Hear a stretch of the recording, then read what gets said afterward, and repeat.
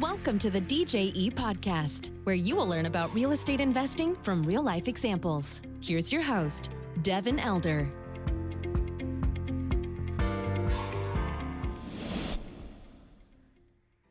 Hello, welcome to the podcast. Appreciate you joining us today. My guest is Jazmin Salinas. She's with Massive Capital, and they did $40 million of capital raised last year in 2023, which says a lot. That's an important metric right there. 2023 was a tough year for real estate, so to raise $40 million in that year is tells you a lot, right? So we cover her background, how she got into real estate investing. We talk a little bit about flipping land and land notes, which is something near and dear to my heart. So we spent a little time talking through how she's built a little bit of a land portfolio for some income from those owner finance notes, as well as flipping land. And then kind of her primary focus is as a team member of Massive Capital, going out there and doing triple net retail deals, going out and doing multifamily, and those types of projects. So nice conversation with Jazmin. Very pleasant, and just kind of talking shop on all those different asset classes, how they did last year, what they're looking for in the year ahead. So I hope you enjoy the conversation. We'll turn it over now. Have a good one. This episode is brought to you by DJE Texas Management Group, a San Antonio, Texas-based real estate investment firm with a track record of transacting on several $100 million of multifamily, land, and industrial deals throughout Texas. DJE's been in business for over a decade and is approaching 100 team members in San Antonio.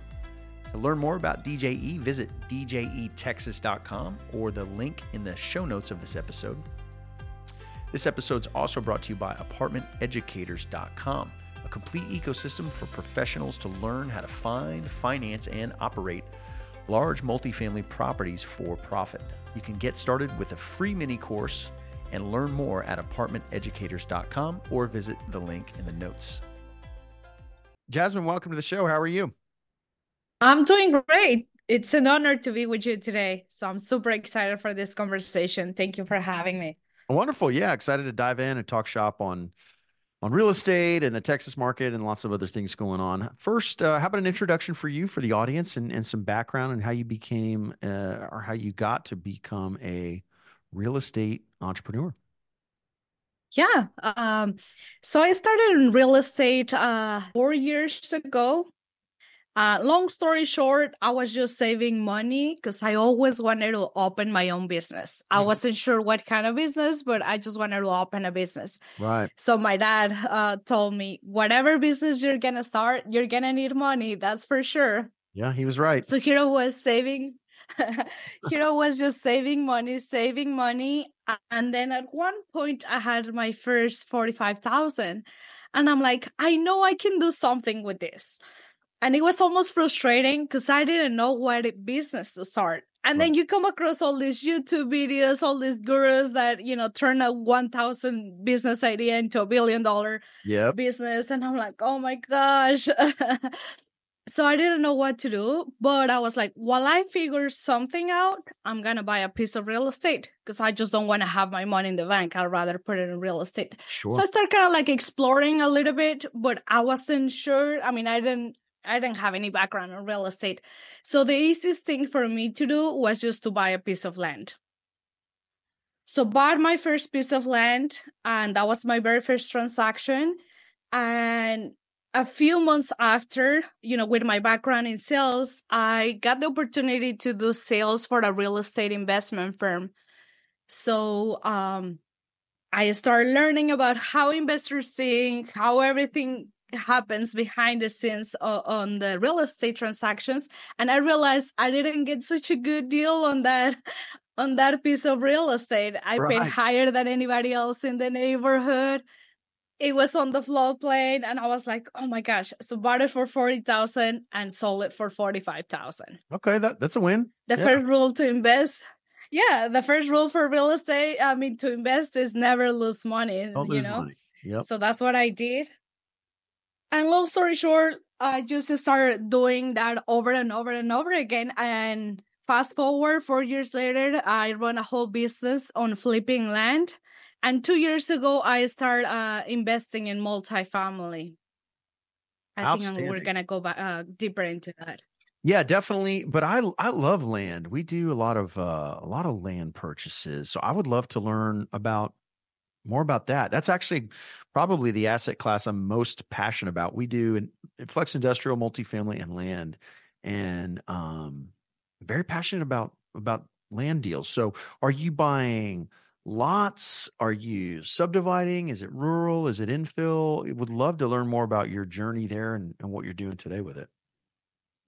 Yeah. So right now, to me, it's like I just want to keep it simple with the less amount of effort, so I can put all my effort in multifamily. And we're gonna get deeper into that. But right now, I just buy small lots, and I don't do anything. I don't do entitlement. I don't wait on anything. I just flip them right away. So I focus here in Houston. I'm based out of Houston.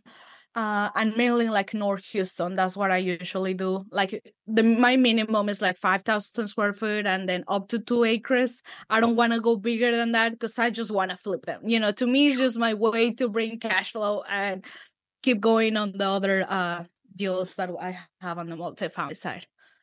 Are you, so to kind of create value and enough of a margin to be worth the effort, are you just finding deals that are undervalued, or you're able to just buy cash for a good enough basis that you can just go immediately and market it? You mentioned you're not doing any improvements. So how are you creating that spread or that margin for yourself? Yeah, I buy them cash with my own money. So I close on them right away. I already built my database of buyers, like end buyers. Okay. So, and then in case I have to list them on the market, I also make sure I have a gap. Right. Yeah, of course. To make some money. Your end buyers for lots that small are basically just home builders or developers that are going to do, I don't know, fourplex, something like that. Actually, I focus on end buyers that are, first of all my marketing is in Spanish. So I help people buy. Sometimes it's like the very first real estate transaction. Sure. I do some seller financing myself. And, it's really hard to finance land. Yep. So I kind of like help people who sometimes they don't have the knowledge, the tools, the credit to take advantage of their first real estate property. Yeah. Yeah. So you'll owner finance them. Will you hold those notes for long term, or are you selling the notes, or how do you handle those? I hold them. I try to sell a few times, but it didn't make sense to me. All the numbers didn't make sense to me. So I get really good interest, and I'm it's better for me to hold them. I just try not to hold as many because I say like I buy with cash, so I need the capital to keep rolling. Right. Yeah. Yep. We've encountered the same thing and hold a bunch of land notes. Same as you. I can't hold all the notes. We need to pull some capital, but I do like the notes. As I've gone through my real estate career, a land note is really kind of my favorite form of passive income. I'm a limited partner in multifamily deals, and that's passive too. If you're a limited partner, definitely not passive if you're the operator. But those land notes, our whole portfolio, which we've had built over a couple of years, hadn't had any defaults. It's land. If they do default, it's land. In our case, you can't really mess it up. They might build something on it, but hopefully that's an improvement. But very consistent cash flow, good returns there. I think it's a wonderful passive income mechanism, and cash flow is really nice to have. So that's absolutely great. Are you using a loan servicer for that, or are you managing that yourself? How do you handle those payments and the borrowers and all that fun stuff? It's just myself. So as I told you, I just keep like three notes at the same time, and then that keeps my capital rolling, and then I make sure I can handle all that. So that's where I am right now. Yeah, perfect. I love it. Little cash flow coming in is nice. And then if they pay off the note, you've already built in your margin, right? So you kind of bake in your margin in the beginning, and if they pay it off, then great, you get cashed out on it. Yeah, last year I closed on one. I bought it for 25,000 and I Yep. sold it for 40,000, but I got 25 down payment. So it was just 20,000 Ah, free money on cash flow. So that was really nice. so you got all of your investment back as a down payment, Yes. Hmm. and then it's still cash flow. That's great. I love it. That's called printing money, and that's what we want to do if we can, right? So, Yeah. yeah, I love it. Well, cool. That's great. I love hearing about that. I love land notes in the portfolio. How about multifamily? This is a completely different asset class. Did you get connected with some folks that were doing it, or join a group, or what was your on ramp to getting into the multifamily world? Yeah, so after doing all these transactions in land, I was like, I know I can do something else. To me, these land deals is like you get rich quick, but you're not building anything. Right. Like, I hear somebody say, like, let's get rich for sure, like something that creates wealth for sure. Right. And I realized that I'm not doing that. So I started exploring other things, Airbnb, fix and flip, new construction, all these things that you can do in real estate. And I came across multifamily. I joined a seminar about multifamily. Sure. And that's when my third eye opened. I was like, wow. So the first realization that I had, it was like, so instead of owning one house, I can own the whole building. I was like, okay, if I can do that, I'm just gonna skip all the single family. That's another thing. Like people think that you need to go through a process of owning certain single family or having some background. To me, it's like if I can do it, if I can skip it, I'll do it. So I just went straight to multifamily. I started connecting with people in the who were already doing multifamily. I wanted to look for somebody who I could leverage their track record, because I was new and I'm like, if you're new and I'm new, like we're not gonna get anywhere. So I was looking for somebody who I could add value, but at the same time I could leverage their track record, and of course who was aligned with my mission, my goals, and all that. So I started connecting with everybody, and I came across Mike Bailey. He's one of the principals from my massive capital, Okay. and the rest is just story. That's great. And I think that's a wonderful approach. And you definitely want to borrow credibility. You want to partner with people who've been down the road before and not try and reinvent the wheel. I mean, those are just time tested principles there. So tell me about what Massive is doing today. What markets are you in? What kind of deals are you looking for? What does the portfolio look like? All that fun stuff. Oh, yeah. So we are in Texas, Georgia, North Carolina, and Denver. Those are the markets where we have 1,400 units in multifamily. And we also we just merged last year with a company called Realty One. They do new construction for retail space. So that's what we have with them, just retail space, triple net. So we Okay. have close to $500 million on asset under management integrated. I love it. How's the triple net stuff working out for you guys? Is that all stabilized and just kind of humming along, or were you buying distressed stuff? What did that portfolio look like? No, we actually do new construction. So we Okay. buy the land, Yeah. prime location, we build, we start leasing, and it's usually like a 3-year hold, and then we sell. Great. But now that we partnered up, we're gonna be able to hold some assets since we're gonna be, bringing capital from investors as well. Right. We're gonna scale that business out. What does a typical new construction triple net project look like? Kind of size, and what's the tenant mix look like? Well, for investors, on the investor side, usually it's like, for example, right now we have a project in Austin, Texas. That project is a 6,000 square foot new construction that we're gonna do. And for the investors, like it's a 1.72 equity multiplier in Nice. 3 years. Nice. So 100 turns in 172 in 3 years. So it's quick and easy. Yeah, that's solid. That's solid. Mm-hmm. What kind of 6,000 square feet? You probably have, I don't know, what is that? 4 spaces to fill, something like that. 6. Mm-hmm. 6 spaces. And Mm-hmm. what's the tenant mix look like? Is it barbershops, nails, liquor stores, or just kind of whoever comes and signs the lease? That's actually our target, like small business owners, small restaurants, nail salons. We have a lot of childcare, Yeah. so all kind of that, gyms. So we usually don't actually on none of our properties we have like big box stores. So it's just mainly small business owners. Small business. Yep.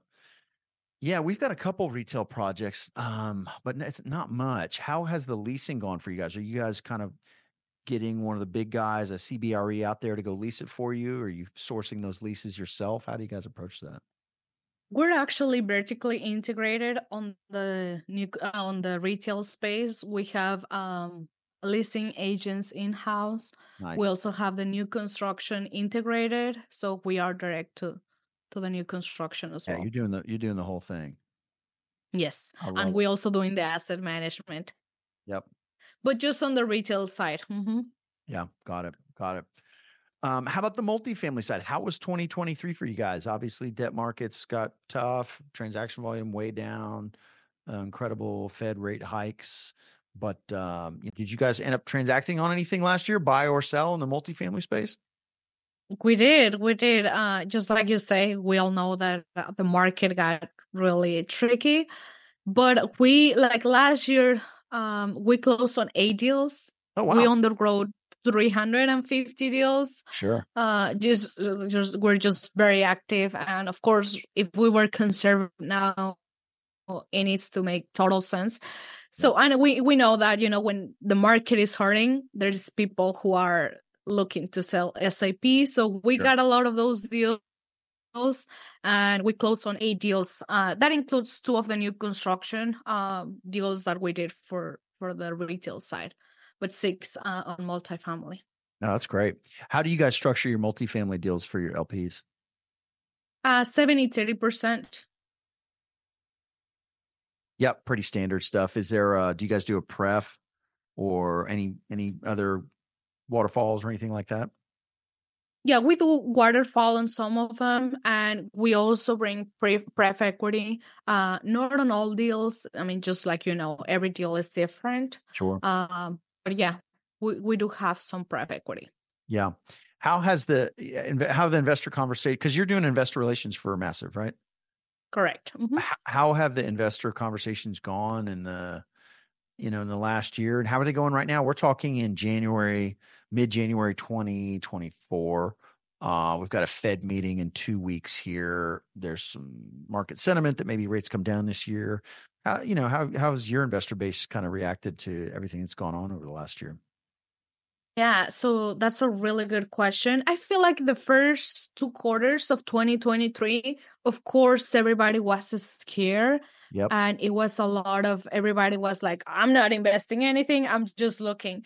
But I think what we did right was just keep talking to investors, being in front of them. Either we host webinars every week. We attend to every single event in person and just on the phone. Like I was talking to investors, like I wasn't thinking, oh, they are not gonna be investing. I was just talking normal. So because I knew this is not the time probably to raise as much capital, but it is the time. They still looking at us. They still analyzing the properties. They are looking at what we're doing, what we're not doing. And it's the time to just be in front of their face and answer any questions, communicate with them. So I always feel like 2023 was just to build those relationships again and give them that safety, that insurance that we are here, we're making deals, we understand what's happening in the market, but we are here.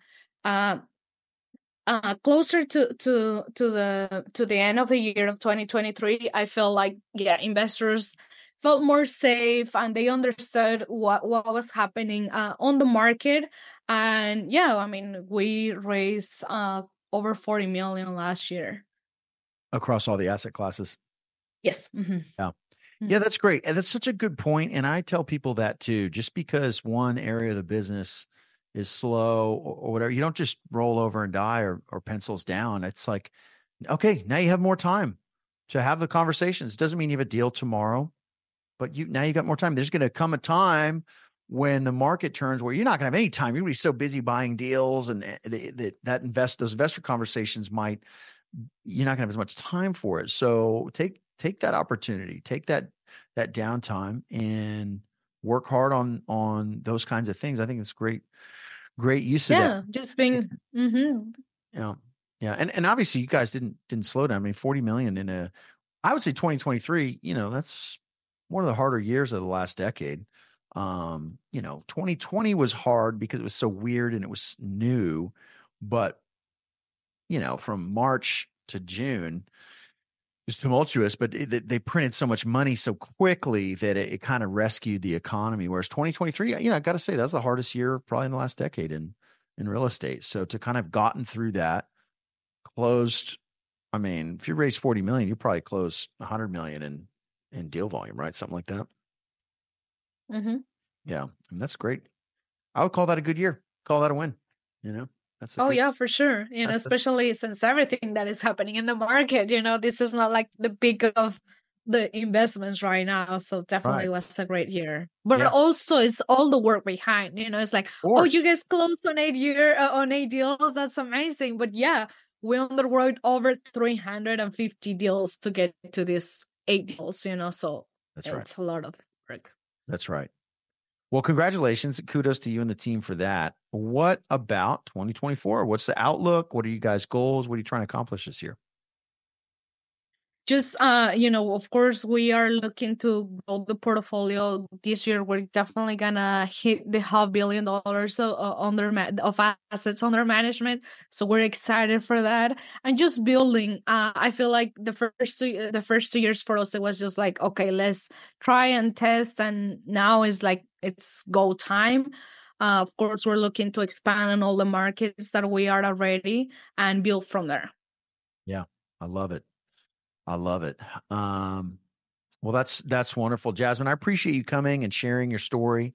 Love to see an entrepreneur getting out there and making it happen, especially when there are adversities that like we saw in 2023. So congratulations on the deal volume that you guys got through. If somebody listening wants to learn more about Massive and connect with you, where do we send them? Yeah, they can visit our webpage, massive.capital.